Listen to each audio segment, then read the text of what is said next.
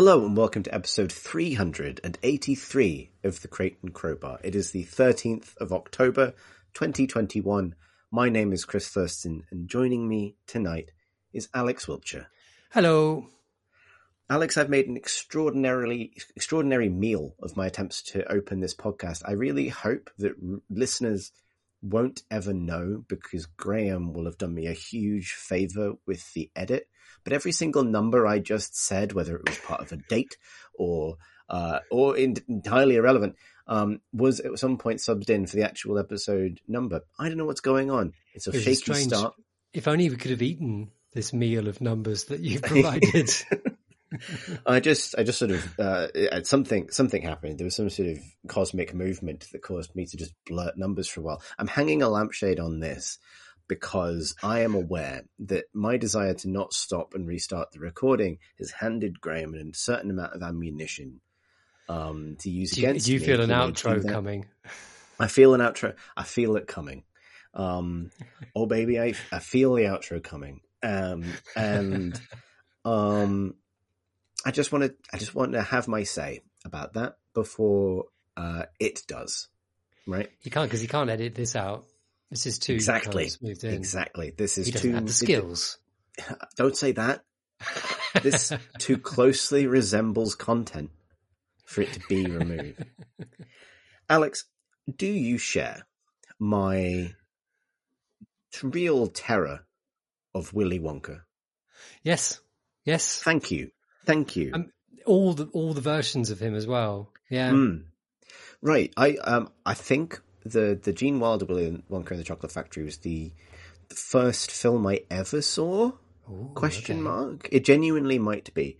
And I also thoroughly believe that my love of kind of like both cosmic horror and a sort of horror / fascination with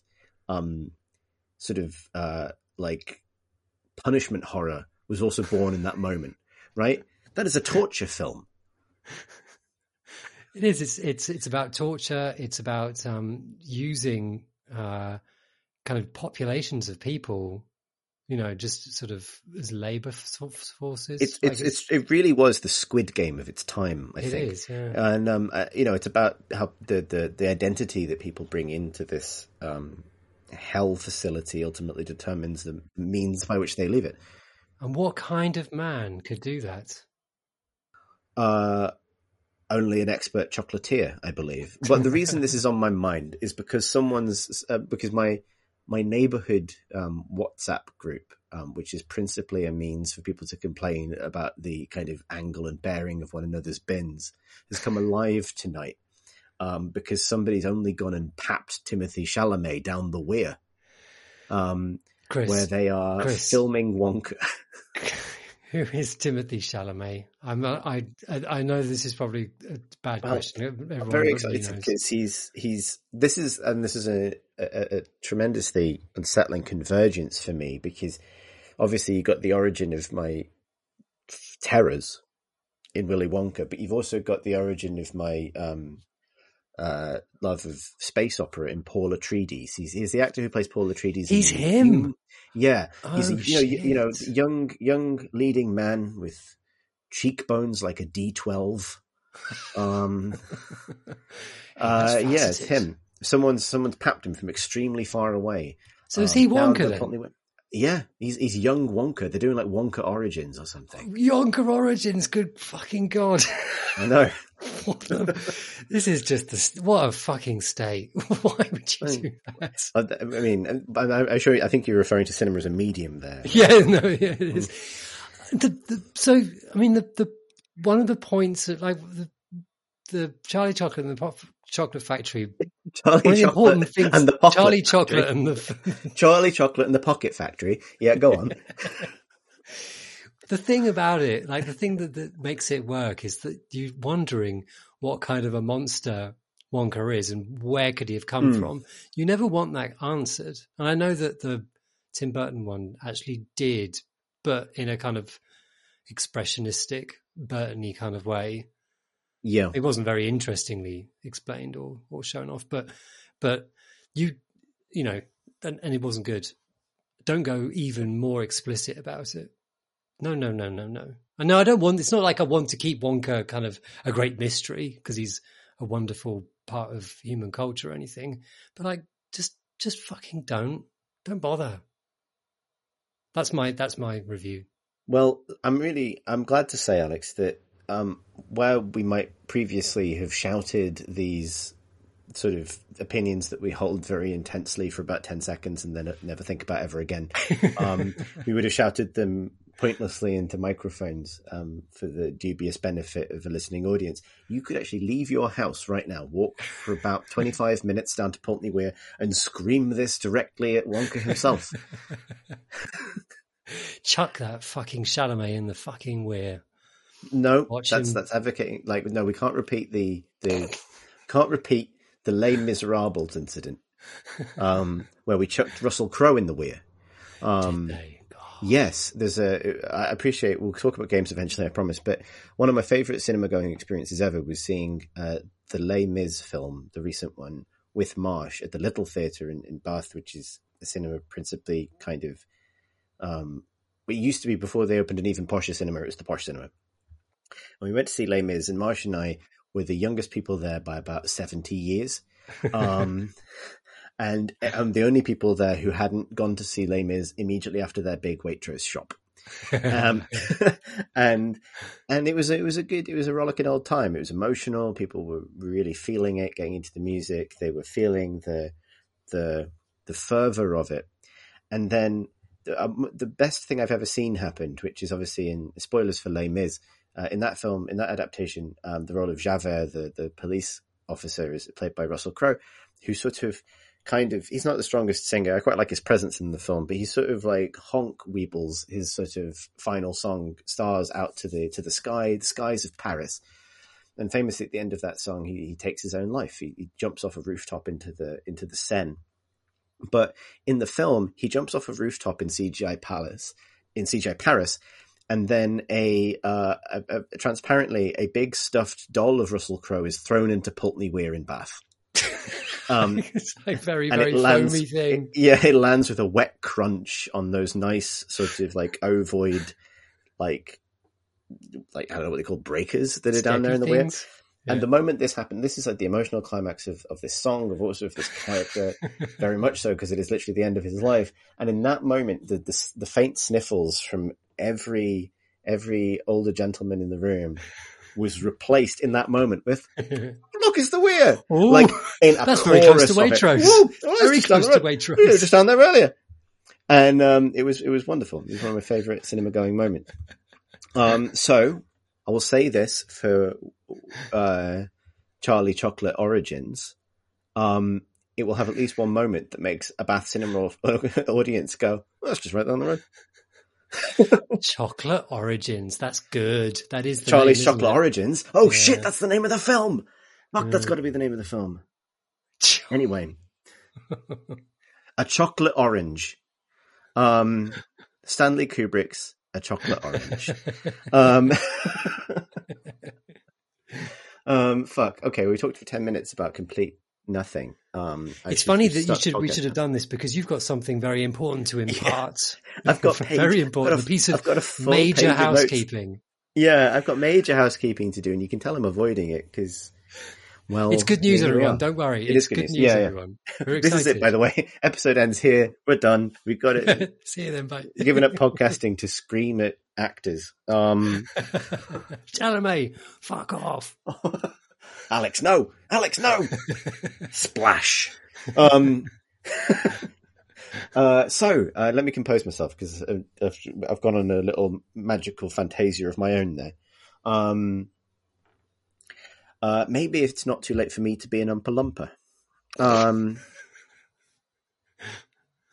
I never thought I would have.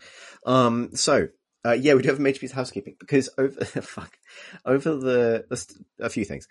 I think I mentioned the last time I was on the podcast, last week even, that we have been talking about the various sort of challenges that we faced with the podcast over the last couple of years, really. But coming to a bit of a head over the last couple of months, the issues with scheduling, being able to get the podcast out consistently and on time, and about some of the challenges we faced in terms of our own changing lives, changing relationship with games, changing sort of ability to render takes onto the things that we are playing or that we're encountering in the industry, because, so much has changed. It's funny that our website, which I plan to update very soon, hopefully by the time this goes out, is a sort of time capsule of a few years ago when I was still a journalist rather than a game developer, when, there's so many of our lives are in different configurations.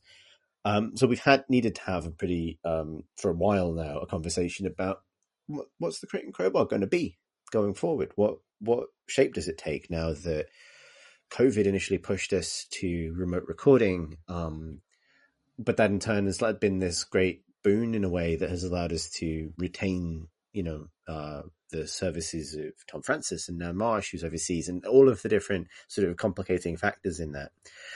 And the thing I'm happy to say is that we've had that conversation now, and we think we've figured it out. So I'll make sure that this information is available in several forms, apart from just on this episode. But I figured for our long-standing listeners, the intro to this podcast is going to be baffling to anyone for whom this is their first episode, I think. But for everybody else, this is how things are going to be, starting with this episode, actually. So there's several key beats here. Join me, if you will, as I take you on a little boat through the tunnel of housekeeping. Alex will provide the songs. Don't come with me, the tunnel. On a journey of pure Google Calendars.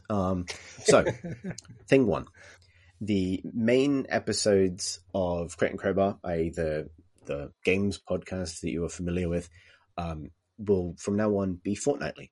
We are moving to a fortnightly schedule because this will allow us to, touch wood, consistently hit that Friday publish date that we traditionally aim for.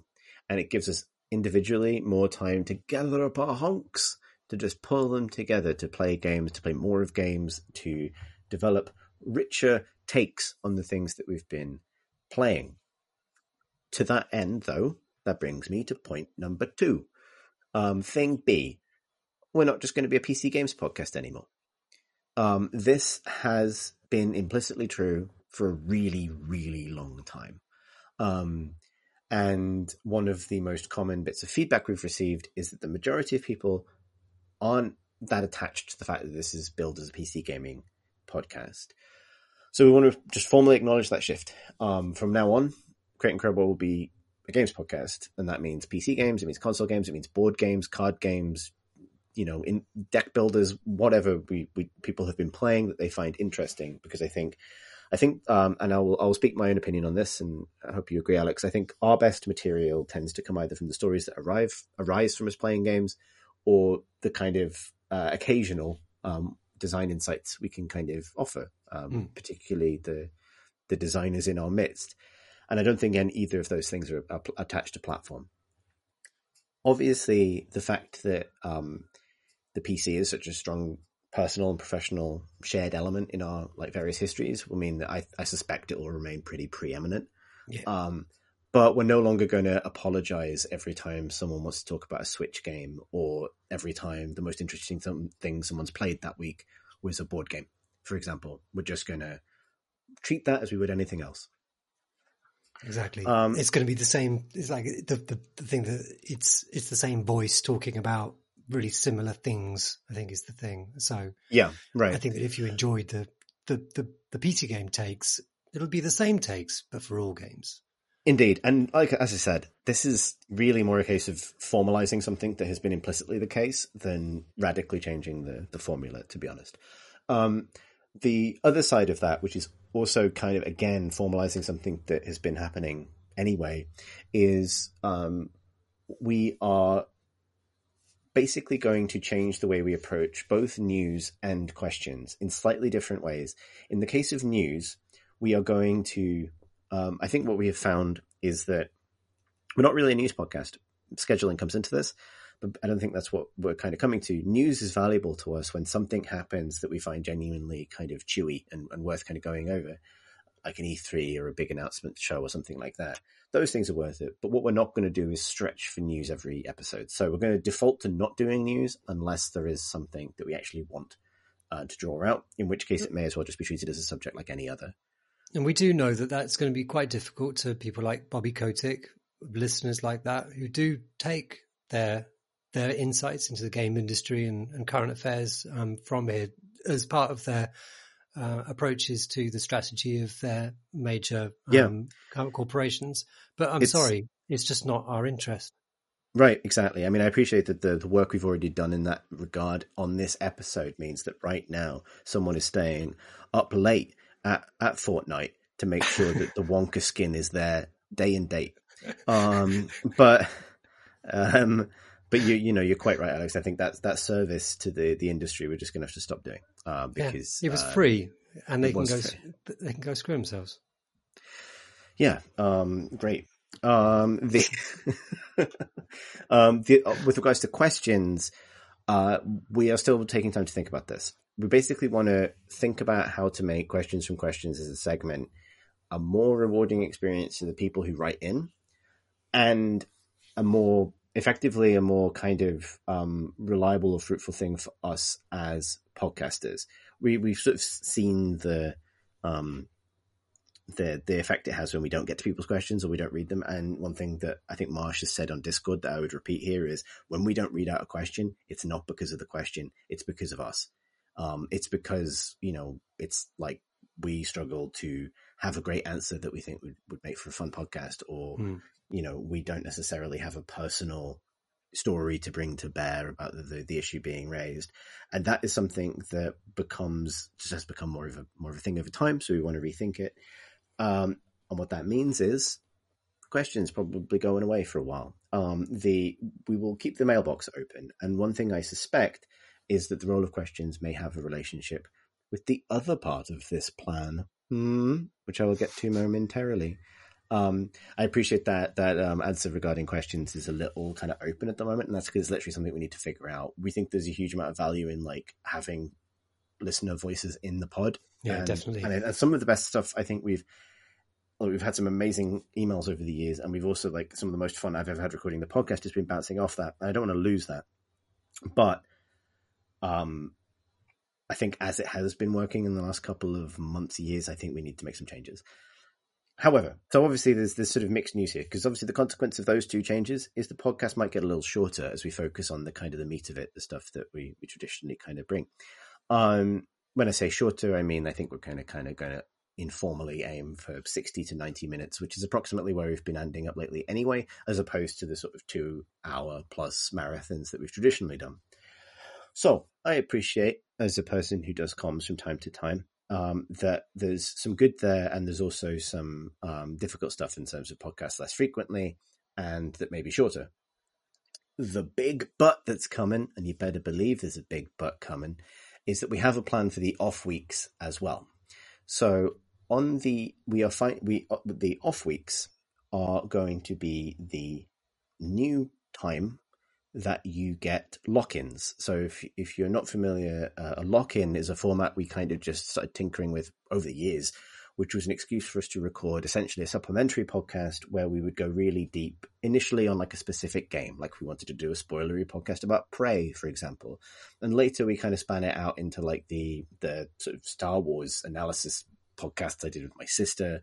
We've done it on many different subjects. I've recorded these with Pip about Animal Crossing and Valheim. A lock-in, as far as we're concerned, is basically our word for a one-off special podcast on a subject that's of interest to at least 2 of us, including people we can bring in or guests and so on.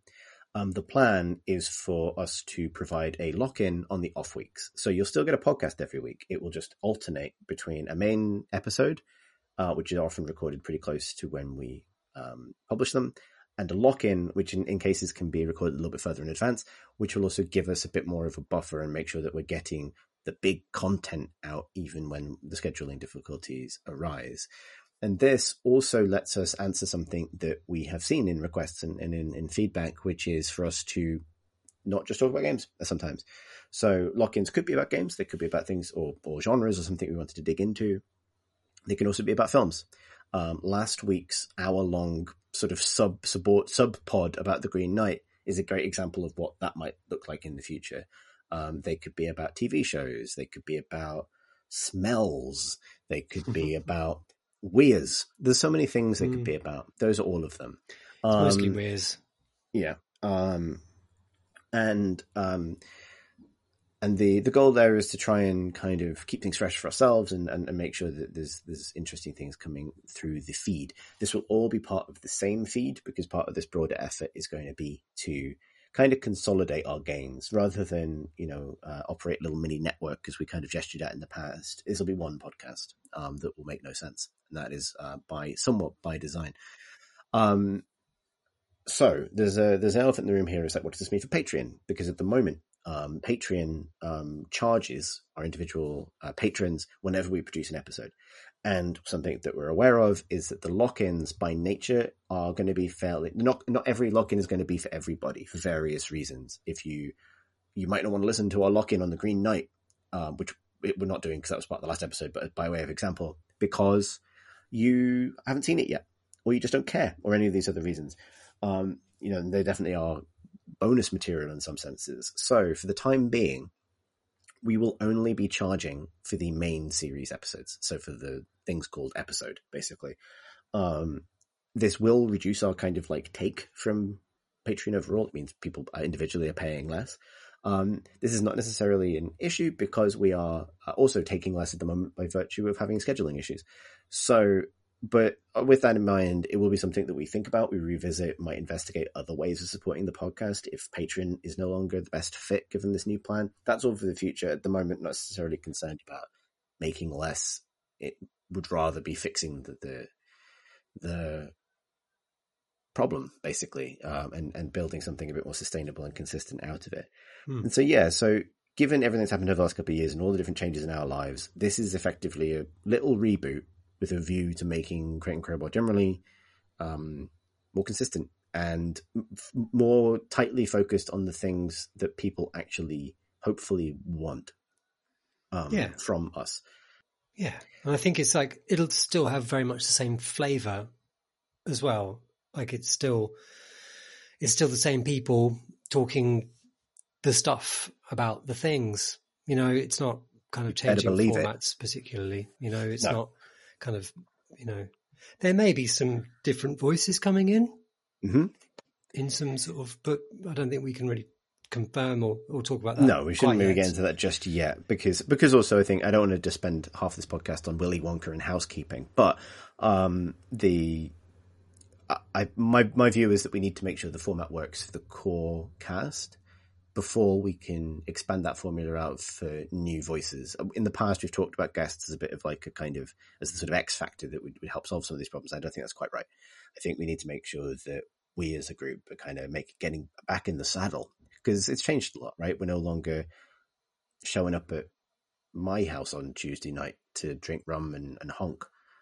It's all very different. And so, trying to adapt to that in a way that makes sure we get to, and this is a frightening thing, that 10-year anniversary, which is not that far away. That's horrifying. How do you feel about that? It is absolutely horrifying. There you go. There's a little twist of the knife at the end of this, very long section. To sum up, main episodes every 2 weeks, lock-ins on the off weeks. We will talk about games of all kinds. Lock-ins can cover any subject. Patreon backers will only be charged for main episodes. News when we want to do it, but not by default. Questions, kind of the same, with a view to dig much deeper into that subject and find a new destination and a new kind of focus for them, which may also be related to the lock-ins. With that in mind, appreciate people will have thoughts and feelings about all of this. Because I have literally forgotten what our other email addresses are, if you do have thoughts about this, if you love it, if you hate it, whatever, you can obviously talk to us on Discord, but you can also email us at questions@crateandcrowbar.com, which I guess we can subtly retheme from questions for the podcast to questions about the podcast, or just questioning noises about the decisions that underlie the podcast. with all that said, I am very conscious that we've been talking for like 25 minutes already, and we haven't even had a little sniff of computer game. Not even a little bit. Can I offer you a whiff? I would take a big snort of game right now. Great big inward honk. Give me that big honk, Alex. Far Cry 6. That sounds like a game. That's a big honk. It is a big honk. It's a really big honk. All right, we said nothing was going to change, Alex. Come on. I don't know quite why I'm playing it. It's the same. It's all the things. Like I think almost apart from the individual kind of nouns that we've talked about with Far Cry 5, for example, I think you can apply pretty much all of them to Far Cry 6. What are those nouns and verbs? Those nouns are, it's really big. It's a bit uneven politically and kind of generally in tone and stuff. Yeah. It's really fun. I love the guns. Oh. What a beautiful world. All those things, they all hold completely true for Far Cry 6, as they did with Far Cry 5, and basically throughout the series, more or less. I think that the current tonal questionableness is more for 5 and 6, but Far Cry 6 is. I would say 3 to 6, probably. Would you say 3? 3 was kind of like had a sort of a distance of sort of weird exoticism, and I know it was kind of set in a semi-realistic sort of environment, but I think it was a different age, and we forgave it, but it wouldn't stand up now. Yeah, the same questions would be leveled at it now. Put it that way. Yeah, probably. And then 4 was the one that was set in sort of like a Tibet or Nepal, maybe, and that definitely had its own things. So yeah. Tell me about Far Cry 6. Tell me about how you found it. How much have you played? So I played about sort of 6 or 7 hours. I can't remember what the percentage is, but by the map, I have filled out a tiny, tiny, tiny portion of the map, and you can even see where you've actually explored because it's completely grayed out until you've even ventured into areas, quite apart from, filling out the icons. It is a really, really big world. And I'm pretty sure it's quite a lot larger than Far Cry 5's Montana. Far Cry 6 is set on Cubery, Cubist, Cubic. It's like Cuba. It's an island. It's called Yara. Is that right? Yara. Yeah, it's Yara. Yeah. There was a revolution in the 60s. And now this is a plot point that I should probably be aware of, but I'm pretty sure the current president is the son of the revolutionary president. And he's gone bad. He's Gus out of Breaking Bad. And doing Gus out of Breaking Bad. And he's got a son as well. And his son is very young and doesn't seem to really want to do all the being bad thing, but his dad's desperate to make him do the bad thing. So that's the political situation. You tried to flee the island after a particularly bad crackdown on people who did not conform to the regime, but you got stuck there, and now you've landed up with all the revolutionaries, who are blue. All their stuff is blue. It's very nicely color coded, and all the stuff that is the bad regime is white and red. So that's convenient. So when you're looking around, blue is good. And that is basically the setup. And, I probably didn't need to say almost all of that because when you hear it's about Cuba, you can pretty much fill in all the bits, really. Maybe and, it's, by now, I mean, I don't even know how many spin-offs of Far Cry there are now. So there are 6 mainline games now. And there's been like Blood Dragon and 5? Primal. And, Primal. The last one, the kind of slightly in the future one. I don't know. So they're really good at making these games, and the performances are really well done. Like they are really good at doing snappy dialogue to kind of, as you're getting a quest, it's It's all well done. Like the characters are pretty good. There's a one particular character called Philly, who's in the kind of the mainland area that I'm currently exploring. The island of Yara is split into districts, and I'm starting on the western side.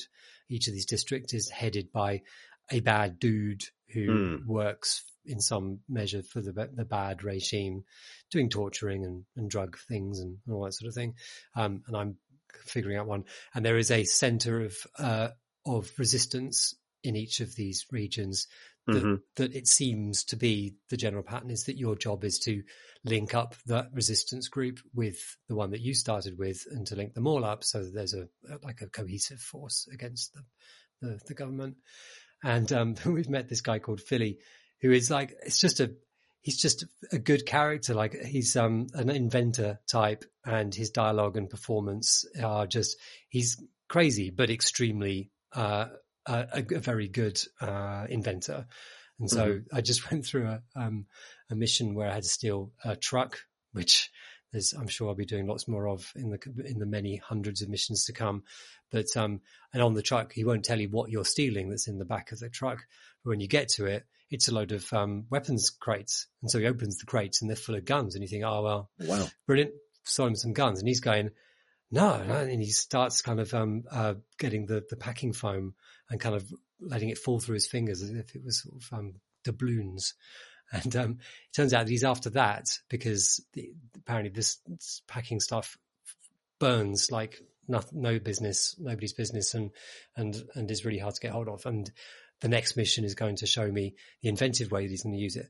Like, that was a nice twist. That was a good twist. That served a fun character who's kind of been extremely sort of, first time you met him, he made me accidentally kind of rig myself up to a bomb because he didn't trust me. And, he's good. The others are, a little bit more cookie cutter maybe. But ultimately, at the back of your mind through your going, doing all this, meeting these colorful characters and things, the thematic sort of disjoint is there as a constant buzz in the background. The fact that this is recognizably a real place where real things happen. And Far Cry it's got a weird relationship with wanting to stick your nose in. It wants you to kind of see the horrors that you're meant to be fighting against, partly obviously to motivate you, to make you have something to fight against. But I think it also loves the sense of realism that it gives. I think it wants to kind of go, hey, like, the world is bad, and like, we're a game that kind of where you're the goodie, or are you? But you're the goodie. And like, yeah, they're bad people, and here's a bit of torturing. And up to that point, you've just been having a really nice time, just sort of shooting people and kind of seeing nice vistas and kind of, and it's kind of sort of a constant buzz. And when you've got these sort of comedic characters and very cartoony characters, like sort of there's the daughter of the family group that is the revolutionary group in the region that I'm currently exploring.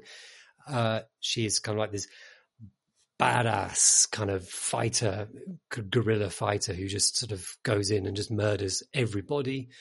And there's this scene where you first meet her where she's torturing a man in a chair, and it's kind of played for laughs to the extent that she's punching him in the face trying to get information out of him, and you've just walked into the room.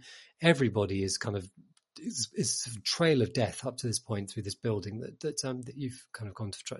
She's at the top of it. You're finding it, and she's torturing him in front of you. And at the end, like she says, "I'm not going to kill you because I want you to tell your boss that I'm coming, and you got to do this and you got to do that to show that we mean business and we want them to be fed." Like it gives him a whole list of things. And then the character says, I feel like I should write this all down. His blood pours down his face. And it's like, no, I don't want to see torture in this context, in this game. But it does feel very like we've done this before, right? Yeah. I mean, it's not just like, every Ubisoft like open world, maybe I was about to say Ubisoft open world regime change game. It's a whole from genre. Assassin's Creed to Far Cry to Ghost Recon, like, has that scene in it, right? The kind of like, it's torture, but they're just Fun roughhousing. torture. Like, this guy's spitting out his teeth, but he's also spitting out some little one-liners. But it's also very GTA, very Rockstar, right? Like, and I'm sure we've talked about this in another context, but I think something you said then, kind of like, I do wonder, like, what is the quality that is being sought? You said realism, and I don't disagree with that. I think the other side is a certain kind of like cinematic weight. Yeah.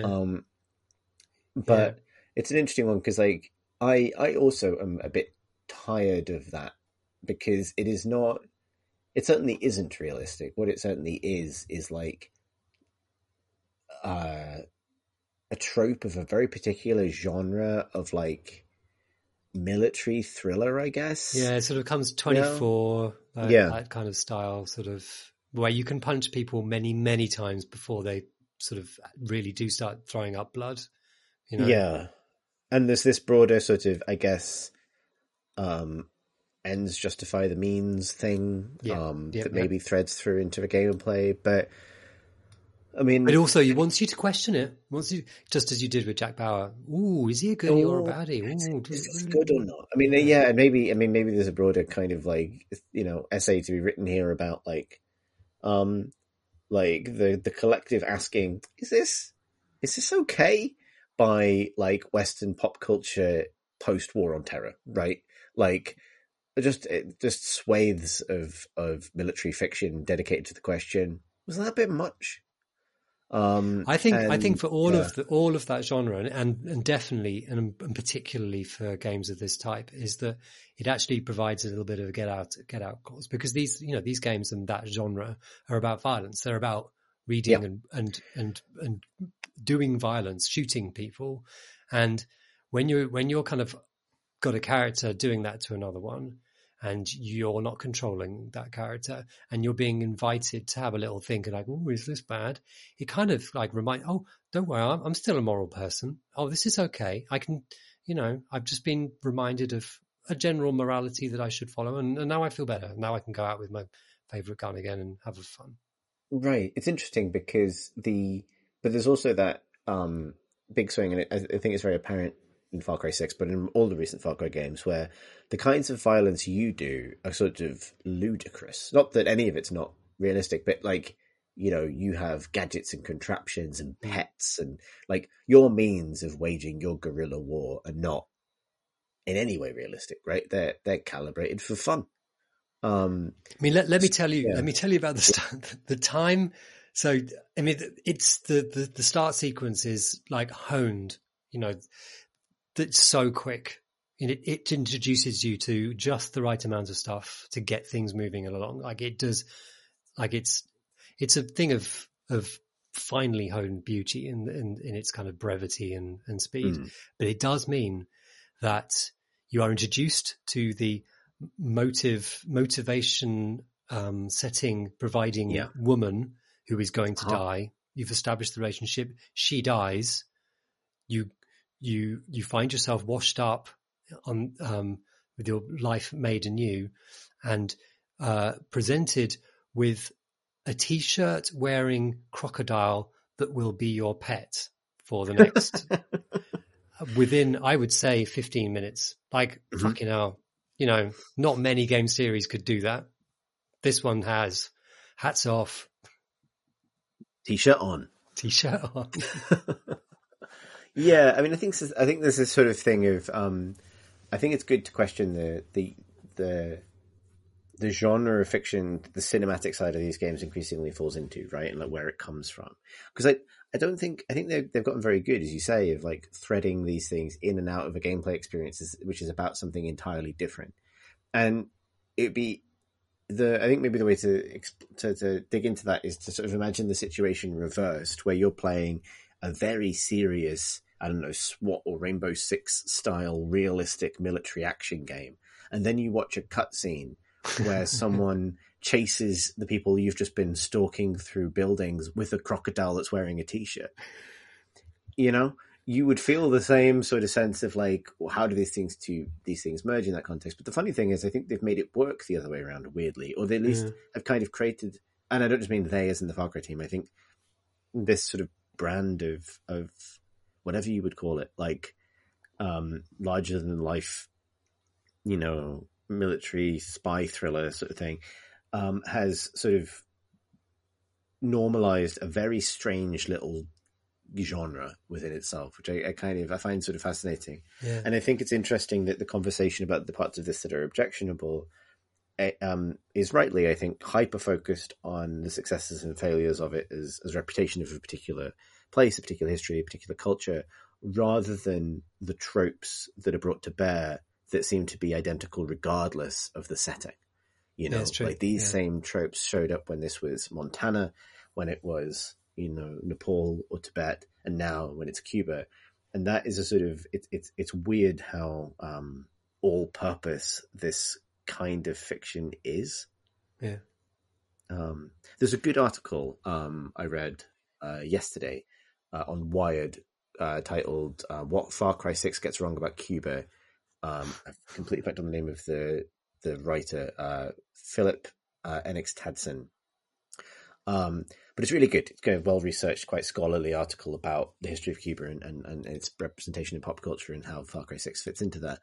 And the thing I thought was interesting about that was a few points to do with sort of reality versus trope, I suppose, and the difficulties of representation within that. So one is that this sort of notion of Cuba as a kind of like time capsule where it's still the 60s, from the cars to the architecture to the music. I think the article, and I may be paraphrasing here, so apologies if I get the nuances here wrong, is very much a kind of a foreign notion, like an American notion born of ignorance about the reality of life within Cuba under kind of embargoes and very, very strict restrictions. And then similarly, the concept of, and I'm going to butcher some Spanish pronunciation here, resolver, which is the sort of, I guess, like the philosophy of making do with what you have, like the thing you were referring to when you're talking about making use of the packing peanuts, to make something, like the fixing something with what you've got because that's all you're getting, which I believe is presented in the game as like the kind of as a kind of highly proactive and positive resourcefulness that underpins its like crafting. It's the name system of a category of item and tool that you use, and a whole category of currency you use to buy those things.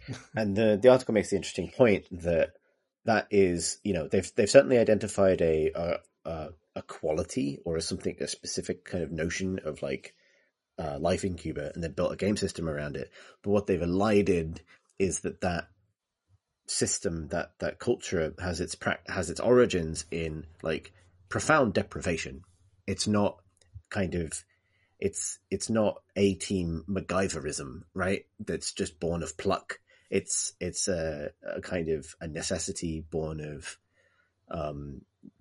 just geopolitical movements that ultimately force people to have to live a certain way.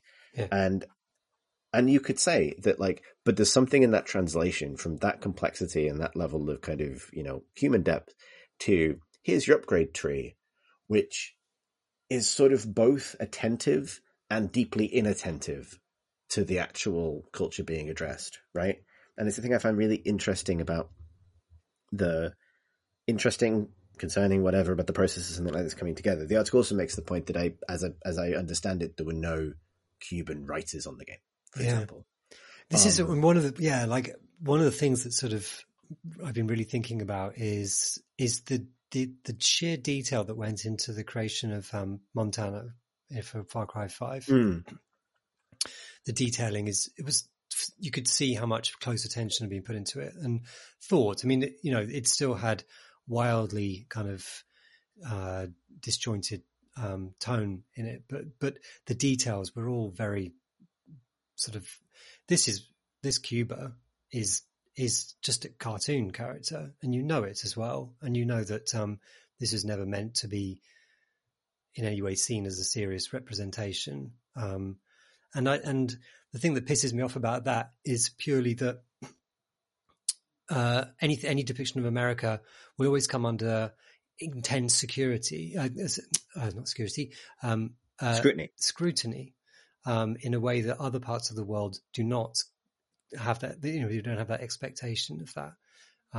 So I don't intrinsically mind, obviously as an English kind of white man, of course I don't, that's sort of it, but I don't have a problem with a cartoony representation of Cuba in general, in the same way that I don't mind a cartoony representation of Montana. But it's the care with which the investment they put into Montana that they haven't put into Cuba, which feels shit. It feels shitty. And I suppose there's always then that clash between like what is cartoonish and what is acceptable within a cartoon, which is where you get to the discomfort around torture is an easy trope and so on. I was thinking about this because I think the series that like sits alongside this as a counterpoint is Just Cause, right? Yeah. Which also has its roots in sort of cartoon Cuba, basically, at least originally, and is far more obviously and transparently a cartoon throughout, right? And I'm not saying that makes it a big win for the representation of that culture. I think what it does is it makes it internally consistent. Yep.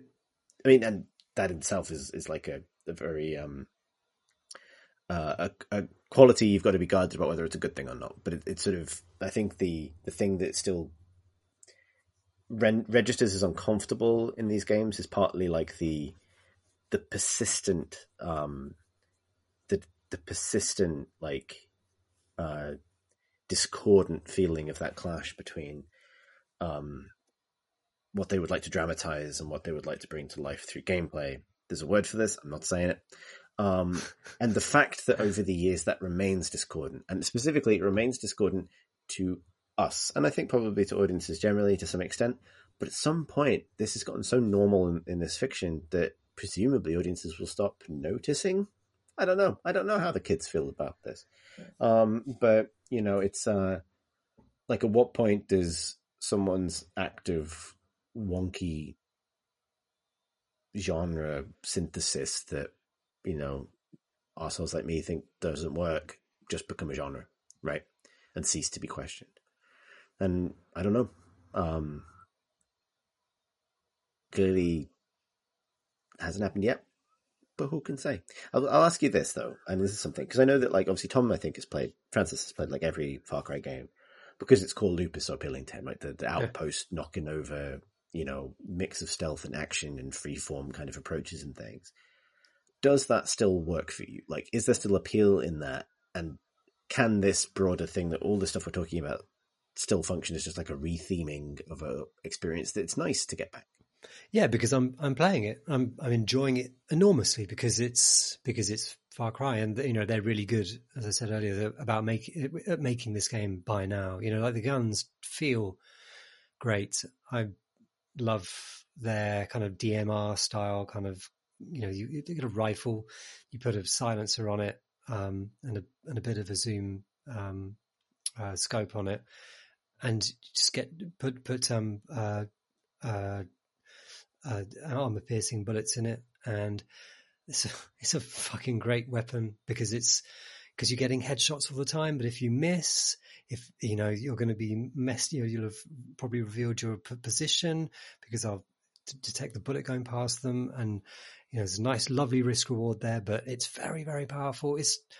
I love sneaking into all of the outposts and things with that thing, and it flows in and out of kind of combat and then hiding and seeking and you in this beautiful environment, varied and filled with these vehicles, and their vehicles feel pretty good now. There's this Lada thing that I thought, fuck it, I'll drive the Lada out of my hillside kind of base down all these very, very wiggly mud roads.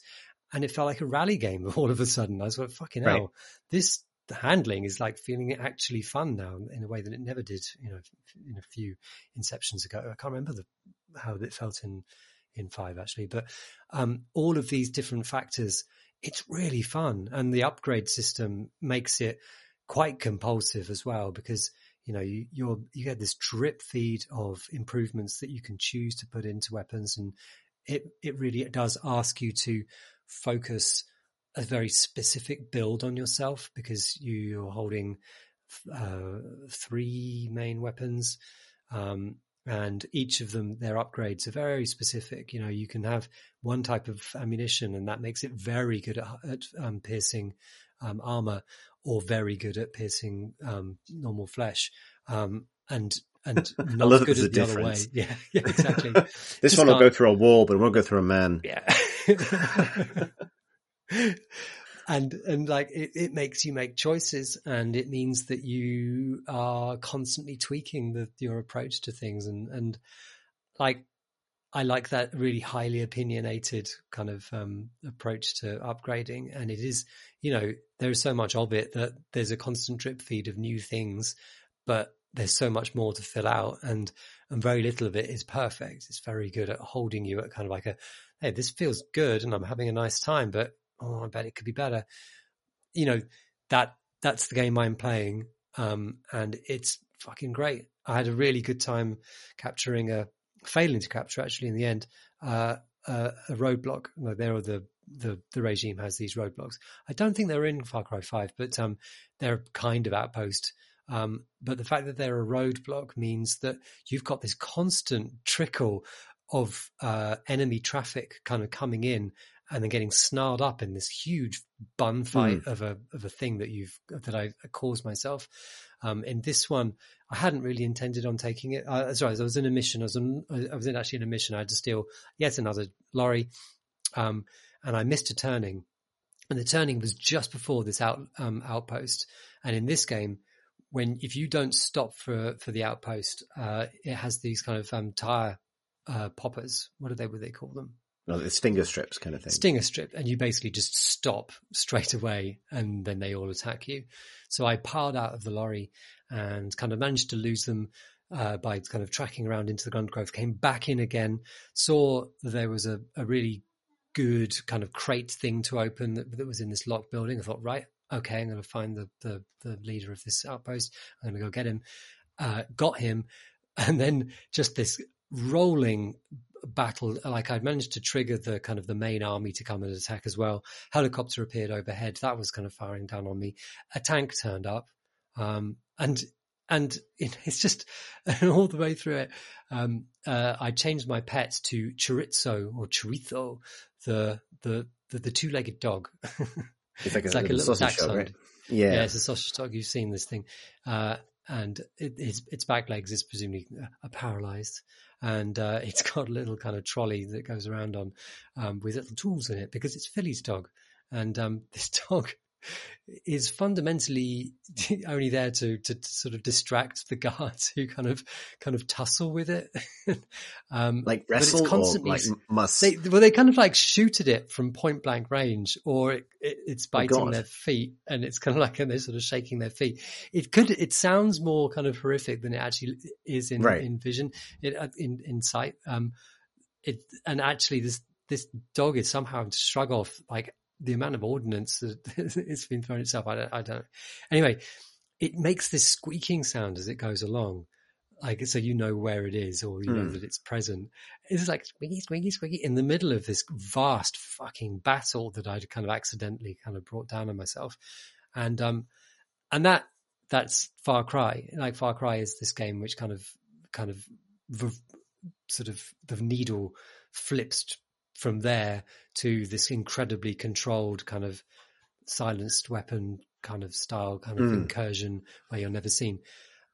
It's a really good fun game.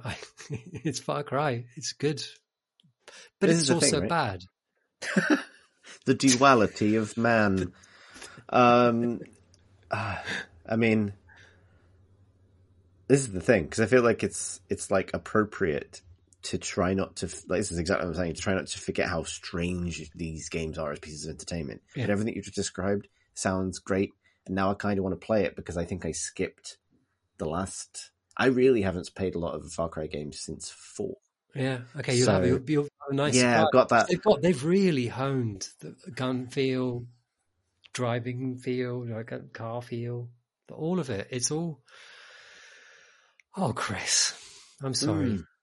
It's interesting, isn't it? Because, and this is not to borrow from a future lock-in potentially, but I think I've got this sort of like sensitivity, I suppose, to do these narrative decisions make sense? Are you simply enabling a set piece for its own benefit? Like, does this need to be tropey in the way that it's tropey? Does it need this sort of edgy content, et cetera, et cetera? But then I think about like what I enjoyed about going to see James Bond recently, and how I don't almost like I have to kind of just detach completely from its just very strange perception of the world and how detached it is from its perception of its world. And just enjoy the fact that, like, I was in that film for the 2 to 8 hours that it took. I'm not sure exactly how. Principally just for the moments where I'd go, it's nice to see some practical special effects. I do like it whenever they get that big piston and flip a Land Rover over. Those are good. I like that. That's the same. It's like, the way that enemy guard's head popped. Yeah. With my armor-piercing bullet. The craft of it, right? The strange craft of it. It's like, we built this art form that's about flipping Jeeps over, and we've just got to accept that. Like, a lot of work goes into it. What we set dressing we put around that ultimately changes. Doesn't matter. We're just here to flip the Jeeps over. I'm conscious that we're almost lock in on Far Cry 6, so yeah, maybe we should talk about what you've been playing. Yeah, so what I've been playing was actually I've actually played a few games recently. I've sort of the monkey's paw changing the pod format so that we have more time to play games is that it's hit at a time where I've actually played a bunch of things. Yeah. So I'm going to talk about one thing now, but I did want to mention that briefly, because it occurred to me that while you were talking about free-form action games about evolving situations, I have now finished Deathloop, and I would like to return to it probably on a future episode when I if I can get on an episode with people who have also finished it, basically, I suppose. Maybe that is a lock-in, because I think I might be unique among our set of really liking it. But realizing what a kind of strange Venn diagram you need to squeeze into in order for that to be the case, like being the sort of person who likes Dishonored, but also specifically likes playing Dishonored loud, the sort of person who really doesn't like quick saves and almost enjoys being forced to put them down, the sort of person who loves weird PvP. I played the whole game with the invasions on and really enjoyed it. They provided many of my favorite moments. I really liked it. I thought it was a very strange game. And I can understand the mixed feelings about it. Some of which I think are just entirely justified. Like I think even despite really liking it, I suspect for me it's an 8, not a 10. But yeah, I did want to kind of mark that like that's been sort of like an interesting journey to undertake recently, and even actually as part of that is being kind of grateful to have this game that is so kind of compact and linear to the extent that it's linear, as a kind of very satisfying thing to pick away at. But as I was preparing my thoughts on Deathloop, another game dropped into my life that has now occupied a good many hours and a big chunk of the last week. It feels like the last week, it may only be a couple of days, which is a game called Splitgate. And Splitgate is a competitive first-person shooter from a new studio, 1047, I believe. And it is advertised as Halo meets Portal. And that is correct. It is Halo plus Portal plus Unreal Tournament plus Overwatch's font. It's specifically, it's Halo's weapons and to some extent Halo's movement, although it does have a cheeky little jump pack which has got a little whiff of tribes to it, but not to that extent. Like a soupçon, like a little sniff of tribes. But otherwise very much Halo's kind of armory. It has portals, which I'll get to, and then it has Unreal Tournament's map feel. And I don't know what I mean by that, but I wish I could tell you. It's both the combination of verticality, wide arenas, a sort of future sports kind of aesthetic in some ways, but a future sports aesthetic populated by a truly like cursed group of characters. Later games in this, your Shoot Manias or whatever would lean more comfortably into the kind of like, this is Tron kind of feeling. You're all sportsmen. Well, this is, Rollerball or something. But there was a moment in time, Halo even occupied that more comfortably because its sort of future sports kind of vibes were all about just painting everyone blue or red and getting at it, which this game also does to an extent. But then in the middle, you had Unreal with its vertical maps, its strange setting that didn't really make any sense. And it's, because even Quake Arena had sort of like, well, this is medieval land, this is space land, this is the rest of the Crystal Maze. Whereas Unreal, was always this sense of like, well, we designed this map that is set in space. We designed this map that's in a tomb. We designed this map that's in Egypt, and this map which is set in a Rocket League track, basically.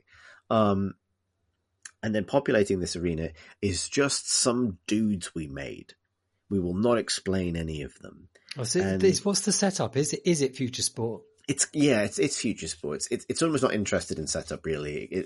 But its presentation's very much future sports, and it's got the big announcer, and so on the surface of it, it's also completely free. I will say that as well. It has battle pass and some cosmetics and things. We'll talk about the cosmetics, but otherwise it's completely free. And because it's a quite like that classic feeling of arena shooter, there's nothing to unlock. There's no abilities. There's no leveling. You don't have to unlock the weapons. You have every tool in your arsenal from the get-go, which is a thing. And one thing I want to say at the top of this is I love this game. I think it's genuinely amazing, despite some ropey first impressions. Yeah.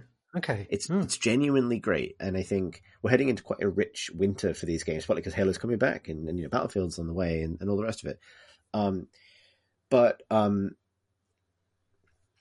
it is initially almost too much. And I've been playing it from the initial, my initial approach was, oh boy, this is one of those games, and I recognize it really intensely, that once upon a time I would have written a gushing preview of because I wanted it to succeed. Because I am like the guy who loved Lawbreakers, right?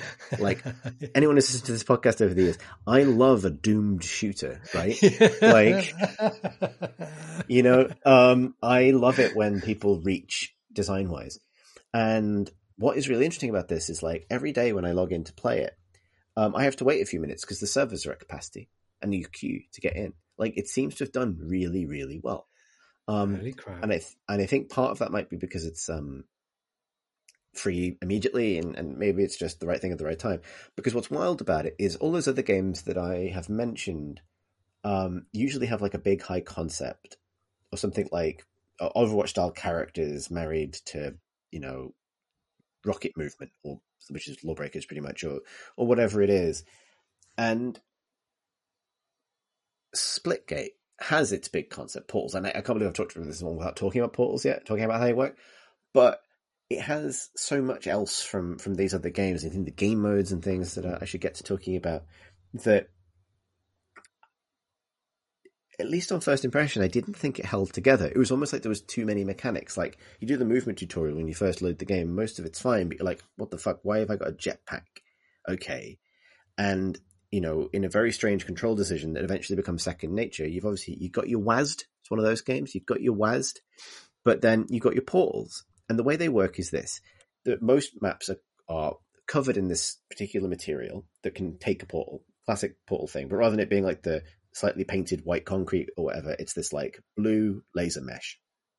And you'll find it in many locations throughout the maps, some of them fairly innocuous, some of them obviously strategic.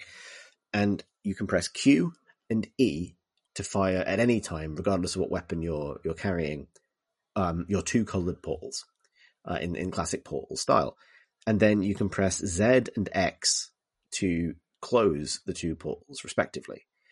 And you can shoot a portal infinite distance as long as you can see the surface that it will hit and it's unobstructed. And your portals last a certain amount of time unless they are hit by a grenade, which closes them. You can travel through any portal, but you can only see through your own. And you can shoot through any portal, but only see through your own. And enemy portals show up as red, regardless of the colors. And your friendly portals, you do see the colors, but again, you can't see through them. And this is a really complicated set of rules. It's so complicated that the portal side of the game, like without it, this would be a pretty fun Halo-style arena shooter that is free with good movement, some snappy guns and that sort of thing. With Portals, it gains this identity of its own that allows for a degree of big brain that I found initially like disgusting and then very compelling. It was like, because initially like, fuck me, I can't do this. Like, imagine everything you know about learning a map in an FPS, right? The routes, the pathways, and then imagine add infinite range portals to that and the sightlines they can set up, and it's just so much. But then what happened for me is I started breaking it down into manageable things. Like, so I found that I just got into this habit that I treat my E portal, which is I think the yellow one, as is my escape port. So after I've respawned and I'm heading into the fight, I'll stick that somewhere interesting. Maybe it'll come out next to a weapon pickup or into a big good vantage point or something like that. And then as I'm running around, I will get into a fight. I'll hopefully kill someone. If I'm low on health and I know there's another enemy nearby, I'll throw out the other portal, teleport back to where run through that portal back to where I was, and then quickly close the other one behind me, so that I can it's just my escape, right? It's like I've given myself a way out to reset certain encounters or to kind of get around. And you get used to that utility and that flow, and it becomes part of your kind of just way of thinking about how you get around the map. And then with that kind of level of comfort with that mechanic, you start being able to make plays with it, and they feel amazing. Because the thing about Portal is the thrill of Portal, the puzzle game, was seeing what you need to do and then executing it, and you only really need to do it successfully once. And obviously there were the boss fights and things that played with that, and that's about as close as Splitgate gets. Splitgate doesn't require you to be very good at the portals in order to win, but it sets up these moments that you genuinely couldn't have in other games. And I'll give you like an example. There's a mode, there are many modes. There's and they're really like old school stuff, like shotguns and snipers only, or like headshots or instant kills, team deathmatch with no radar, like all this Halo stuff, deeply Halo stuff. But one of them is Team Oddball, which is basically a ball spawns in the middle of the map, and it's like this big disco ball, and you are scoring points for as long as you're holding the disco ball. It's a bit like One Flag CTF in that regard. You drop the ball if you die, and the person who's carrying the ball can only carry the ball. They can bonk people on the head with the ball, and it is an insta kill. But otherwise, it's a question of these are obviously these big labyrinthine vertical Unreal Tournament maps. Is protecting that person for as long as possible, and then when the other team gets in, finding ways to ambush and track down the person who has the ball. And having the ball and using portals to escape the enemy team is just amazing fun when it works. Having moments where there's a trick you can do, which I really like, which is if you're being chased, you can run, shoot a portal at a wall, but run past it. Then turn a corner, shoot another portal, and run through that one. And what that means is you're now behind whoever's chasing you, because you'll just come out behind them. And coming out behind them, ball in hand, and bonking them on the back of the head, just feels amazing. Or the trick of running through one of your own portals and then quickly closing it, which causes the person who's chasing you to smack into your now closed portal so that you can get behind them and bonk them on the back of the head. That feels amazing. I had an incredible moment where I was racing it. I placed my escape portal back at the beginning of the map. Me and a teammate were racing for the ball. We got to it, but for whatever reason, my teammate just sort of stood there, on this big platform, and with the enemy team closing in. And I knew in that moment, we're going to lose it to them here. We're completely outnumbered. So I just made an executive decision and shot my other portal at his feet and sent him falling through my escape portal, just to force him into a different part of the map for a moment. And it worked. And it was at that point, the enemy just where the fuck did he go? And it was it's so cool. And feels. How does it feel to be on the other side of that though? Because is it disorientating or frustrating or both? Or I think it's a game where you respawn fast and where you get a lot of kills and die a fair amount in every level, in every game. And so an individual death doesn't feel too bad. And I think when you genuinely get gazumped, there's a kill cam when you die. When you genuinely get gazumped by someone's great play with a portal, it actually feels better than it does in a typical FPS to just get, sort of 360 no-scoped by a player, right? You've died. When you see it from their perspective, you're like, oh, you fucking got me there, and I see how you did it. Or oh, you were using, because you can shoot through the portal, so you can use a portal to set yourself up a sniper lane in an impossible place, for example. And then there are the moments where you kind of turn the tables and you shoot through an enemy portal that you know they're sniping through and kill them. And even though you can't see them. And like, it just genuinely feels cool. I think the portal stuff never feels like that was bullshit, because partly I think, and this is maybe like a bit counterintuitive, because the possibility space is so huge. It's constantly throwing out inventive twists on what's possible, rather than, oh, you used this strat that I see every game that I'm tired of losing to, right? Like, there was a game I had where it was oddball, and it was very, very close. And its map is very, very vertical, and it has this platform right at the bottom of the map. It's like floating, the whole arena is floating in the sky, and then there's like this platform at the bottom, which there is no way out of it if you're down there, except that the floor is a portalable surface. And if you look up, there's like miles above you, there's a little gap in a platform above where you can shoot a portal through to the ceiling of a room far above you. So there is a way out. You just shoot a portal directly up, and then you jump through the floor. And I was like on a platform looking down on this, and there were 2 enemy players down there, and they kept trying to portal out. Like, they would fire a portal up, and then they would look down and fire a portal down. And as they would do that, I would just throw a grenade, so it hit them at the same time as they fired the portal down, and it would close the portal. And I managed to keep them stuck there for about 20 seconds. It wasn't a super amount of time, but it was enough to get us 20 extra seconds on the ball, because I was effectively just holding up 2 members of their team. I wasn't killing them. I was just holding them up. And that was actually worse than killing them, because then they couldn't respawn and go become nuisances somewhere else. And that stuff was like, I've never done that in a game before. I've never just like switched off someone's ability to move by like closing their portal. It was like that stuff I just think is like, it's really weird that it works. It feels like it should, but it clearly does. And moreover, I think it's so breezy. Like, you're in a game quickly, you're out of a game quickly, the modes are varied, that like you sort of it passes the time very very pleasantly, despite being so kind of like potentially daunting as a set of mechanics to get your head around. Yeah, I mean, I'm absolutely daunted. When I first read about it, I thought that feels like 40 chess, like it's sort of kind of, or at least that it'd be so loose and chaotic that it wouldn't find its own form.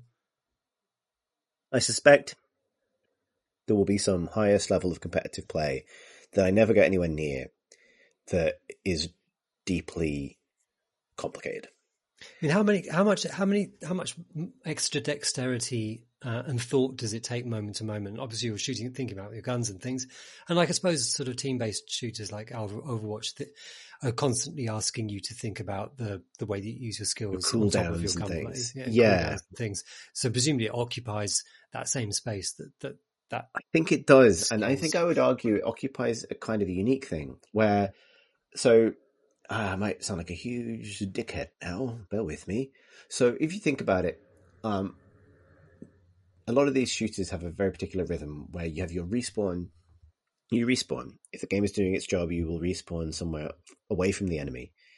And then you will go through a period of, if you're playing well, strategic thinking or tactical thinking, as you think about the angle that you'd like to approach the enemy from. And that is complicated in a multiplayer setting by the fact that you don't necessarily know where the enemy is. You may have a good idea, you may have scanners or some other system that lets you have a sense, or pings or whatever, but you've got to mix what you don't know with what you do know, plan an approach, and then be ready for what comes. And that is true of any kind of team deathmatch game or whatever in this context. And that is also the time in an Overwatch or a Destiny, for example, where you're also thinking about what abilities you have, what's about to come off cooldown, what you might do when you get there. And some of these games have abilities that allow you to make some other decisions about setting up traps or defenses or laying down a wall or whatever it is to kind of change something about that strategic approach. And then when you've done that, you're in the mix, and then it's all about Twitch skill and your ability to 1v1 another player, the ability to kind of outplay them, outshoot them, outclick them, etc. And that's where the Twitch skill comes in. And the Twitch, the outcome of your success in that arena is half like reactions and the stuff that you know, kind of the quick skill, and partly the payoff to the set, however much thought you've put into the setup of this arena, right? So, and that's a very, very complicated way of explaining. If you play well, sometimes you behind the other person and you kill them, right? What I find really interesting about Splitgate, which I keep wanting to call Slipgate, and I think it's is that that strategic time is when you do most of your portal thinking. I think, at least if you're me, I find thinking with portals, to borrow that phrase, in the moment is extremely hard. And the moments where I've done it successfully have felt amazing, but my brain won't do that every time. But I think I play a lot of FPS games, and I've always been the kind of FPS player where I think most of my skills lie in the approach, and it lets me set up things about my approach that other games don't. And what that means is that those moments where I'm not surrounded by enemy players are made more interesting thanks to the tools at my disposal, right? It's like, I'm not just thinking about where the enemy is, I'm thinking about where I could put a portal to put myself in the next strategically advantageous position. Or I'm thinking about, where I might need to escape to, or where I might need to get to later. So, for example, and I find it helpful to talk about it in sense of my thinking maturing.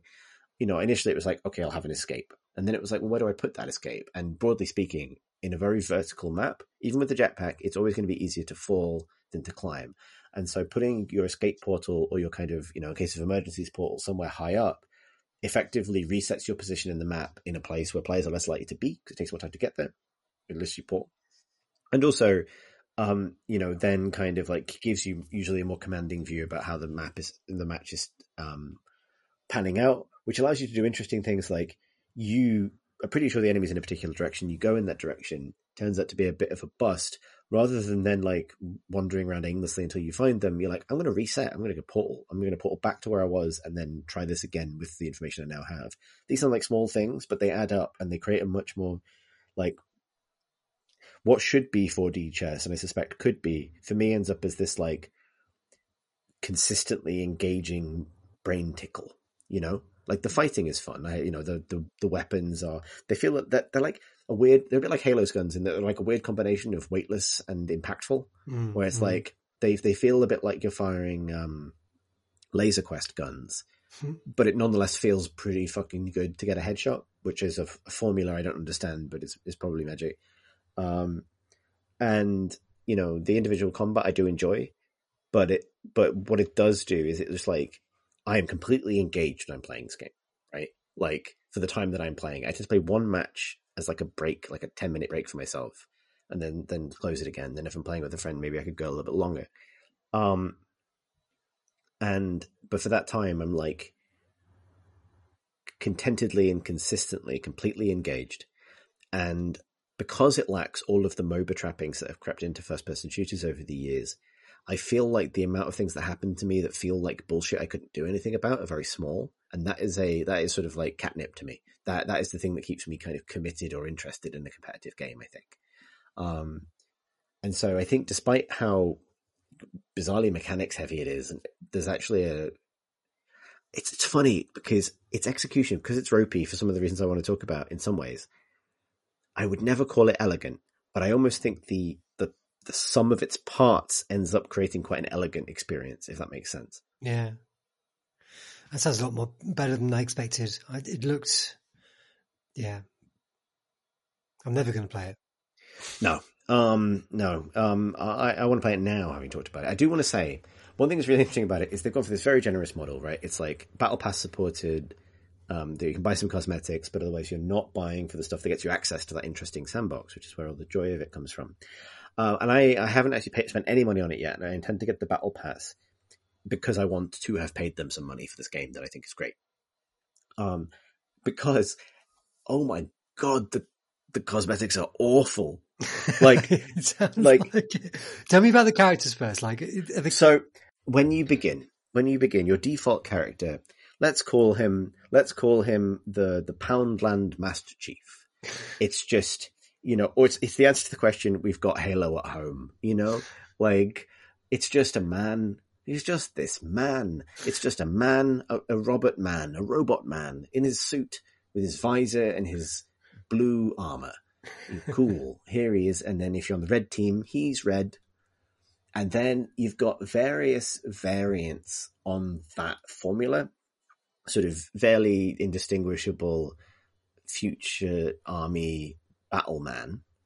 Just, it's got like there was this when I was growing up in Liverpool, there was this like like homewares shop, like a mixture of garden supplies and tools and bits and bobs. My dad used to go there all the time, and they had like one toy shelf that or toy wall, like short wall, that exclusively had deeply knockoff action figures. And so there is a sense memory I have from being very little, which is like wandering around the DIY center with my dad, and basically the smell of like fresh soil and timber, like that garden center smell, as it is associated with like the most knockoff He-Man you've ever seen. Like, and this game smells like that to me. It's funny. It's like, it's quite wholesome because the designs are so rough. And that stuff is like kind of inoffensive in that it's just naff, and like the guns are all fine. You get skins that are ugly or whatever. But then it has like these special characters, and they range from like, that's just like kind of a bit of a, like, that's just a wonky Necron. That's just a wonky Necron to, in that kind of Unreal Tournament mode of like skeleton demon, to like, oh, it's a man made of coral. And then it has this series of characters who are the most cursed. It's just the most cursed shit. There's a one of the like the expensive characters you can buy from the shop is called Babu, and is some kind of horrifying terror doll. Like, she is like, there's three female characters, as far as I can tell. There's like a kind of Shape of Water style mer woman. There's a chitinous beast, but with a great arse. Because it's 2005, and there is Babu, the Hell doll, who is like neon pink, rosy-cheeked, dead-eyed android who's not intended to be sexy because she looks like what is it like the rosy-cheeked like ragdoll? Is it Pollyanna? Oh, okay. What am I thinking I'm not sure, but yeah, I know that. Imagine like Todd McFarlane's Polly Pocket. It's fucking horrifying. It's just the worst thing I've ever seen. And like, I can't even really explain it, how bad it is. These don't even seem to be sort of fitting in kind of general there's no aesthetic. kind of categories. They're just sort of nearly, they're like, sort of adjacent to things that you recognize that people might want to play as. I unlocked, there's an incredibly funny and very stiff animation for unlocking its loot boxes. But through that system, I unlocked the skin I use, who is a kind of suit of futuristic Halo style samurai armor, but with the coloring and the green, the kind of like pine green coloring, and the kind of neutral, pleasant stripes of like a novelty air freshener. Like, I look like they were going for samurai, but they ended up at like dangling in a taxi, like I look pine fresh. And then worst of all, there is this series of skins, because I was like on the loading screen, and like on the loading screen, it's like a bunch of, the art's quite nice actually, and there's like a bunch of these Cybermen leaping into battle, leaping through a portal. Is this your wonky Necron? No, and among them, a Catman. And I was like, and on the art, the Catman looks kind of cool, but like, why is there a Catman here? And then I was like, where is the Catman? The Catman isn't in the shop. There's actually a whole bunch of skins that you can't preview at all in the game. They just plonk out of the loot boxes. And Catman must be one of them, because I've seen him a few times in the game. And it's the most horrifying thing I have ever seen. It is like, it's somewhere between, I would describe him as the Blender, like, imagine if you will, a libertarian gamer debate YouTuber called Gentleman Garfield commissions a Blender artist to make them a over-rendered CG avatar. Or imagine, have you seen the Adult Swim short Too Many Cooks? Yes. You know the cat, the Snarf? Yes. The cat from Too Many Cooks.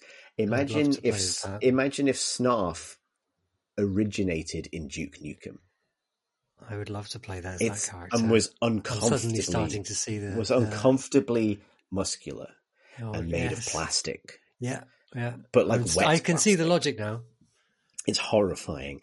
Like I really like this game, and I think there's something about that ugliness that I also find kind of like comforting, because again, it's like maybe like I'm trying to sell everyone the idea that there's something really new here, and that it is a very new experience. And I think for me, it's existing in this strange hinterland between genuine novelty and deep nostalgia. But nostalgia in strange ways, right? Nostalgia for a series of shooters, all of which I've loved but never seen kind of mashed together like this. But also nostalgia for a time when your choice of avatar or persona for Unreal Tournament was so deeply random that there was a sort of freedom in its undirectedness, right? Like, yeah, it's a miracle of strange decisions. I can see what you're fighting for. Yeah. But there's a point where you're being chased through your portal by fucking Gentleman Garfield, and it's horrifying. And that's when it feels like a strange dream. And then you wake in a cold sweat. That's when you trigger your escape portal. Except for they did too. Oh God. Oh no. Oh no. I know. Oh boy. So that's Splitgate. Yeah. It's good. I like it. And think, because it's completely free. It's like a 12 gig download, I think. I genuinely would suggest it to anyone who likes competitive shooters. I think it's who knows if it will continue to occupy my time when there's a big shiny new Halo to play, or Battlefield or whatever. And obviously I'm still very much into Destiny, but I like it very much, and I thank it for being it. And a big thank you to all the other games for being Thanks, it. games. Yeah, thanks for games. You're it. This is going to be a journey for you and me, Alex, because I believe that you and I have no idea how to end this podcast. I don't want to speak for both of us. Do you? We just say, I think that's all we have time for. That's all the games done it. We have time for. Yeah. We're going to practice what we preach and not do questions on this episode, but you absolutely can send us your emails, both on the feedback on the changes that we've announced, and do send us your thoughts and your stories and things, because we want to take what we're receiving and use it to figure out what is the best use of this material that we're being sent, if it isn't the back half of the podcast. So do email us questions in crateandcrowbar.com. You can also tweet us at crateandcrowbar. You can find our Discord via a link on our website, which is at crateandcrowbar.com. Thank you to all of our Patreon backers. You can find out more about supporting the podcast at patreon.com/crateandcrowbar. That's it. I have been Timothy Chalamet. And I have been another Wonka. Who was Gene Wilder. The lost. I think that's the only other one you could pick. Thanks for listening. Thanks for listening. Thanks for listening, everybody.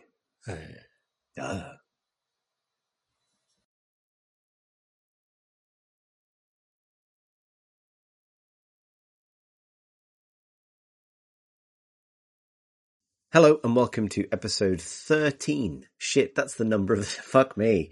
Starting this again. Hello and welcome to episode 200... Fuck. I'm not... Graham, this isn't a bit. Wrong. Graham, this isn't a bit. I'm dying.